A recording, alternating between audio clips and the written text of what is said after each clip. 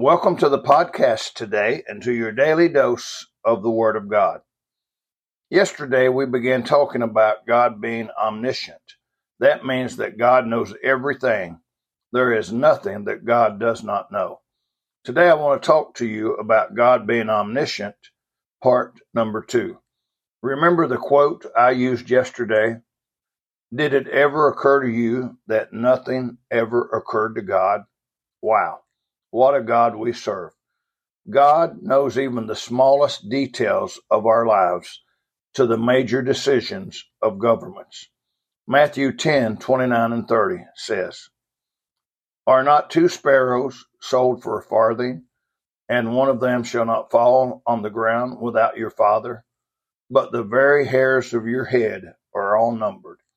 God knows the sparrows that fall to the ground and the number of hairs on our heads. There is nothing hidden to God. He knows the beginning and the end. He knows everything. Let me say again, wow, what a God.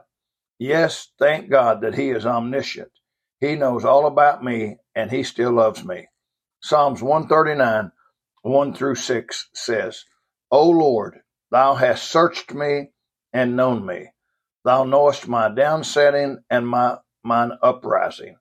Thou understandest my thought afar off. Thou compassest my path and my lying down, and art acquainted with all my ways.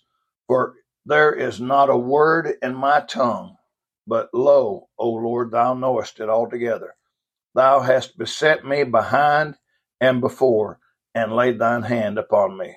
Such knowledge is too wonderful for me. It is high.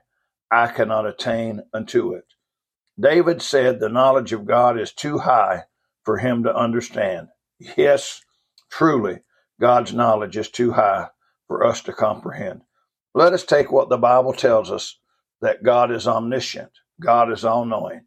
I'm amazed that God knows everything about us, and yet He still loves us. What a great God we serve. Have a great day today, and may God bless you.